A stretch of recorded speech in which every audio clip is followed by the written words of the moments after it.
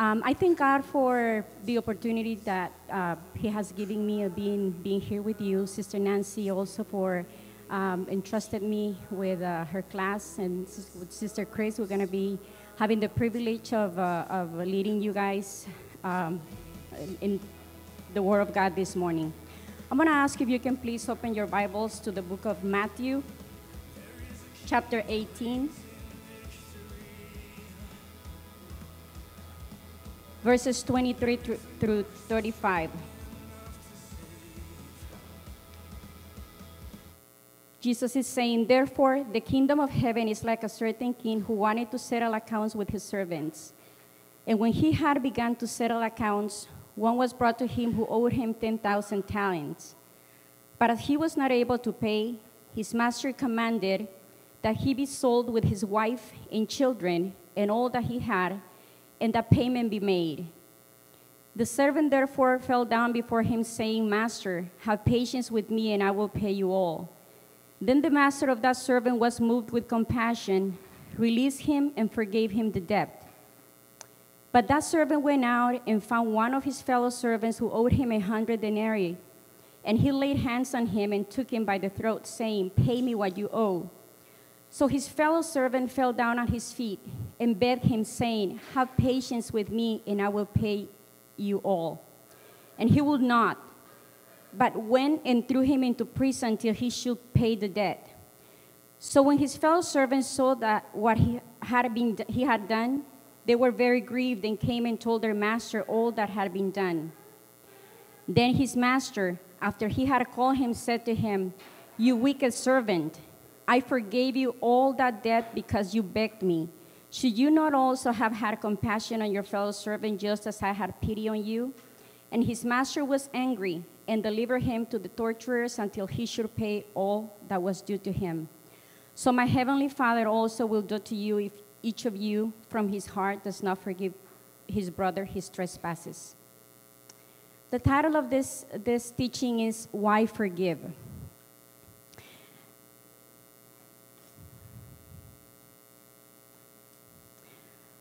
Most of us who are here this morning, we're here for a reason.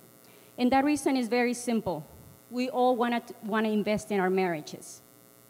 I've been in this church for about close to 27 years. And some of you have been here for even longer than I have. This November, I'm going to be celebrating my 25th anniversary with my husband, and I'm very grateful for that. God has been so good to us. Some of you ladies, I know that might be married for, I don't know, maybe longer than me, 30 or 20, 10, whatever the amount of time is, might be even 1 year. Whatever that amount of time, the purpose for God is to bless our marriages. And we have to make sure about that. We have to make sure that that's what He wants. We want to walk towards becoming the ideal helpmate that our husbands need. Amen? Okay, I know that we all have been sitting here for a certain amount of time, and we all have heard a lot of messages and hear about our testimonies. And we also have read the Word of God that is teaching us about forgiving. We maybe even have seen movies, about the issue of forgiving. So this is a central topic that we have to really grasp this morning because it's very important. Even though we're going to be focusing in the last portion of the chapter 18 this morning, I would like for you to see how the entire chapter relates with forgiveness. So I know Jesus is talking about forgiveness in this specific portion of it, but even before that, in the beginning of it, the parable of the unmerciful servant is preceded at the beginning of chapter 18 with a question that is brought to Jesus by his disciples, where they wanted to know who is the greatest in the kingdom of heaven. They came out to Jesus and they said, "Lord, we want to know who is the greatest." They were thinking more that God's kingdom or Jesus' kingdom was going to be in Judea at the time of that the Roman Empire was in charge of them. But Jesus told them something that basically shocked them at the time. And if you see in verses 2 through 4, he tells them, "As surely I say to you, that unless you are converted and become as little children, you will by no means enter the kingdom of heaven.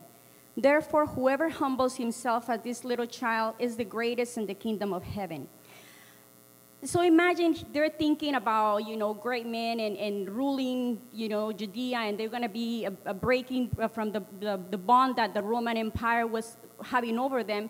And now Jesus comes to them and he tells them, you have to be as a child. Now when we think about a child, what are the characteristics of a child? What is it that makes us think that God or Jesus can compare us to a child when it comes to forgiveness? Or how is a child relating to forgiveness? Can you guys help me out this morning? So like a child, they can get into a fight, and in like minutes or seconds, they're back playing again, so they get over it quick. Exactly. You have some lines on your sheets. I hope all of you got one. So you guys can write, there's no wrong answers. I know that we can all participate if you want to. So somebody has another answer that wants to share with the group.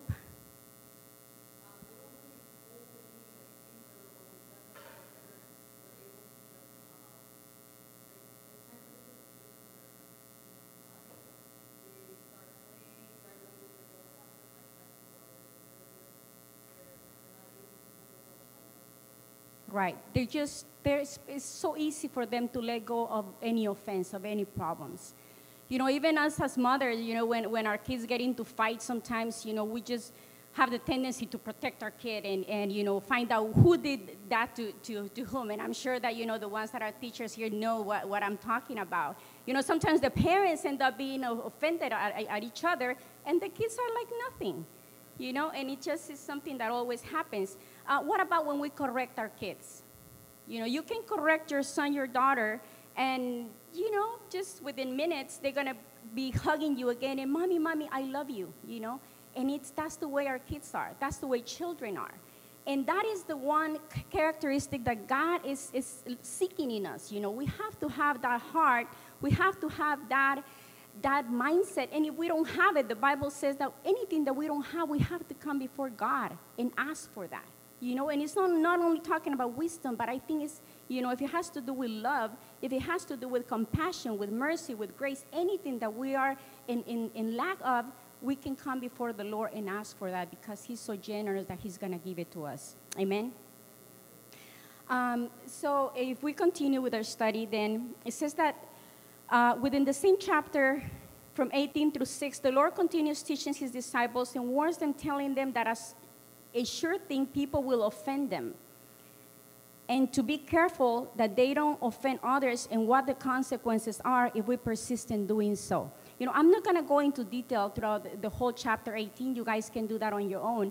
But what I want you to see is that everything is related. It's like a sequence, The disciples come and they want to know who's the greatest. But then God starts breaking it down for them little by little so they can actually see what is it that he wants. What is it that God is seeking in our hearts as children of God. The same chapter speaks of the love of the Father for his lost sheep. From Matthew 18 through 10 through 14, how he leaves the 99 to go after the ones who's wander off. How great is the love of the Father that he's willing to go after the one and forgive. Now he's talking about the love that God has for us.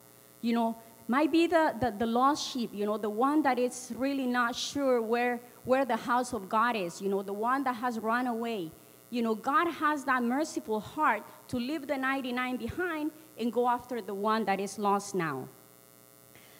When we continue to read further down, Jesus teaches that we ought to do when someone in the church offends us and how the issue needs to be settled. Peter then asked him this super religious question and exaggerated the answer in the same sentence in Matthew 18:21. Lord, how many times shall I forgive my brother when he sins against me? Up to 7 times? And it's kind of funny because the rabbis at the time, they would say, you have to forgive your brother that sins against you no more than 3 times. So 3 was like, for them was kind of like the rule. But Peter comes, he always wants to go above and beyond. So he goes, Lord, should I forgive him 7 times? It was not even double. He even went double that. And the Lord says, no, that's not what I'm requesting. That's not what I want. Jesus answered, I tell you, not 7 times, but 70 times 7. So, and it's talking about basically giving a number of 490 times, but that's not what Jesus was trying to say. Just as God forgives us without limit, has no limits in the way he forgives us, we should forgive others without counting, how many times they offend us. And I know that is hard, and I know that as married women, sometimes that is, it's kind of tough. But as the icing on the cake, Jesus then continues his teaching with the parable of the unmerciful servant.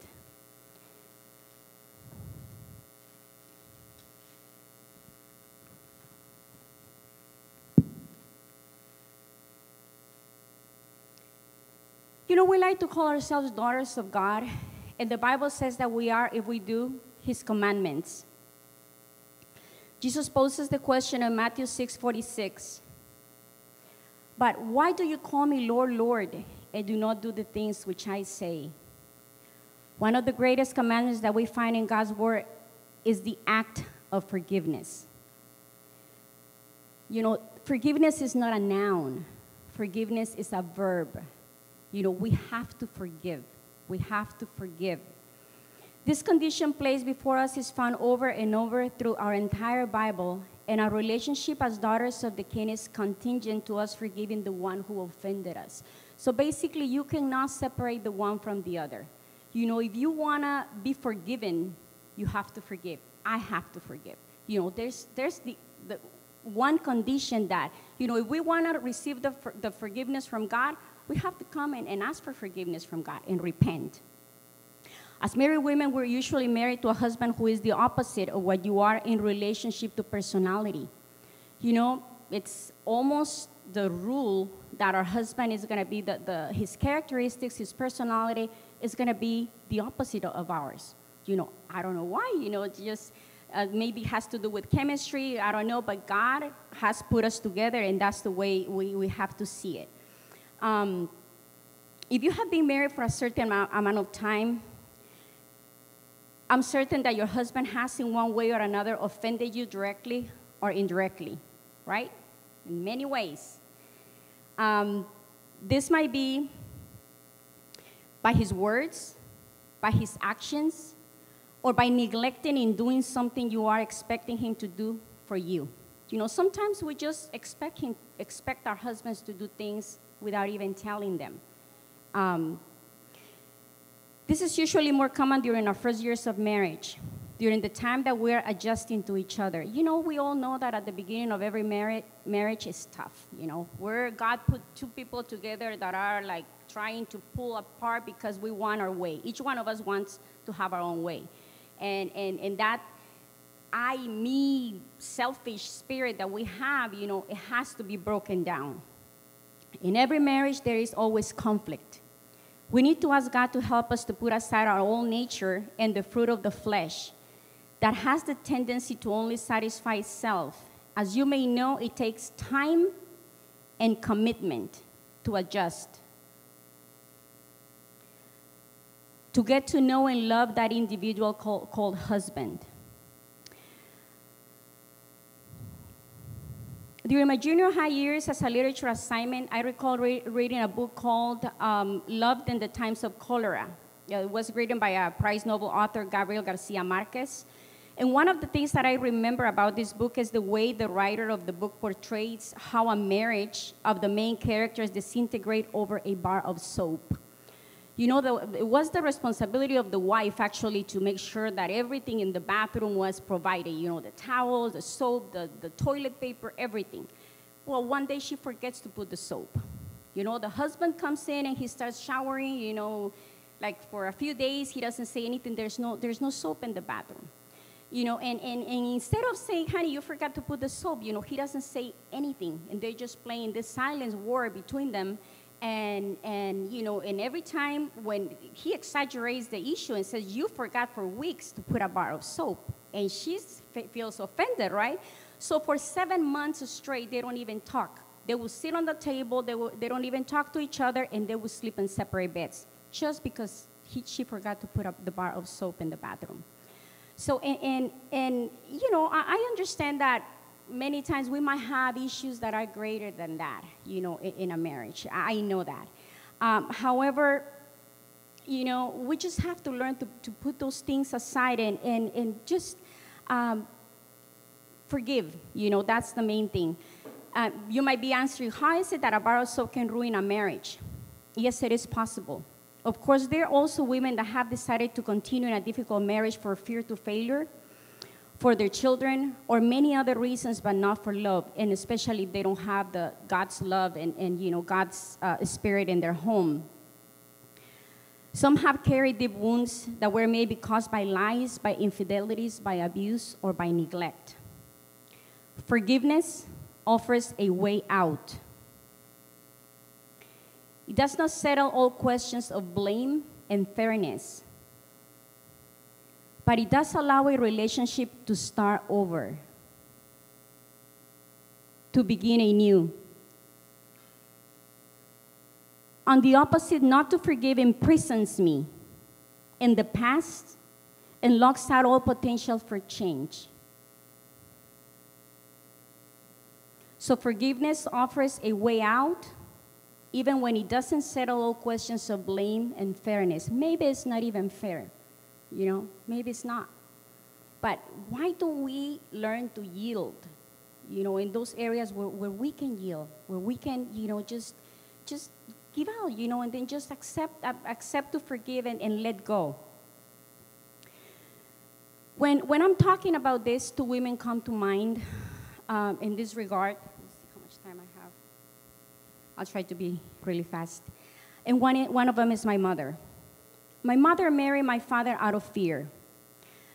She was told by my father that if you don't marry me, I'm going to kill you, and whoever you marry, I'm going to kill that person. You know, it's really hard for me to talk about the issue because even the way I was conceived, you know, after a few years of really difficult marriage that my mother had with my dad, the way I was conceived, she was forced.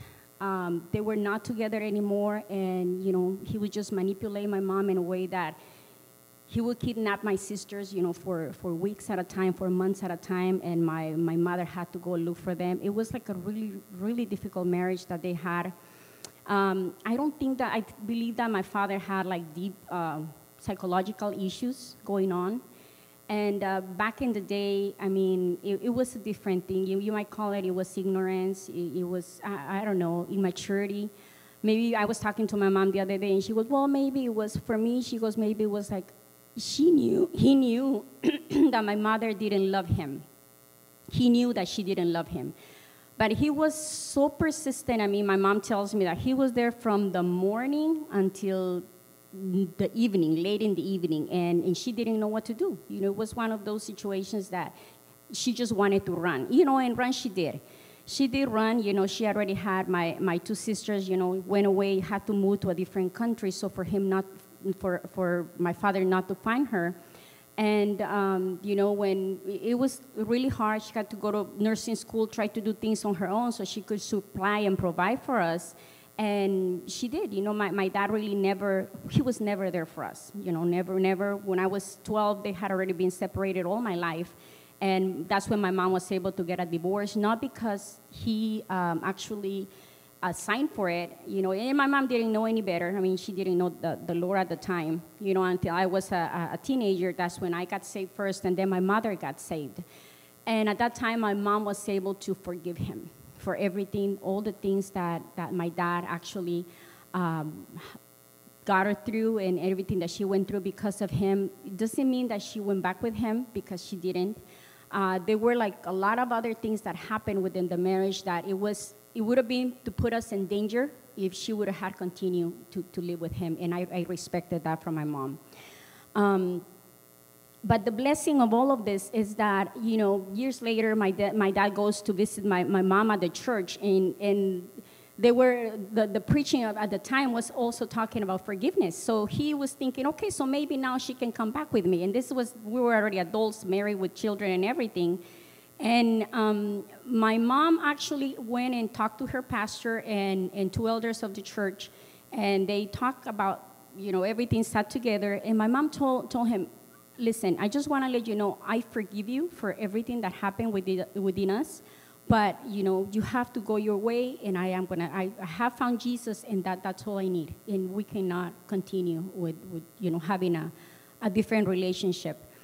And in saying that, it's like she did forgive him, she let him go, and that was it, you know, and she's serving God until now, and I appreciate that for my mom, you know, having that faith. But then it comes to mind another person that I know that it was kind of the opposite situation. She's very, very close related to me, was married with this man for many, many years and never left them, you know, but she had to endure the abuse, the neglect, and many things until he gets saved. And, you know, they start going to church, but she never let go. She was never able to forgive him of all the bad things that he did. Even though they were together until the very end, she was still holding onto all the, you know, the abuse and all the bad things that went through the marriage. And he passed away a couple of years ago. And then if you sit down and talk to this person now, for 5 minutes, she starts telling you all the bad things that he did to her. Has she forgave him? I don't think so. I don't think she's forgiven him. You know, and the problem with that is that even some of her kids, which are adult now with children, have also been affected by that. They hate the father, and they don't want to have anything to do. Even the things that they say about him, they're bad. And I see it, the bad consequences, even having a hold on their kids now. You know, it's like it's a curse that just continues to go on and on until somebody has to break it. And thank God for Jesus, because he's the only one that can deliver us from that. Lastly, in the Lord's Prayer, which many of us religiously learned at one point in our lives, Jesus teaches in a few words about the significance of forgiveness. In Matthew 6:12, it says, "Forgive us our debts as we are also forgiven our debtors." To reinforce this truth, he continues in verses 14 and 15. "For if you forgive men their trespasses, your heavenly Father will also forgive you. But if you do not forgive men their trespasses, neither will your Father forgive your trespasses." Not forgiven is hypocritical. If God has forgiven us so much and he commands us to do the same, we need to obey him, and this is not an option, but a command. Amen. God bless you.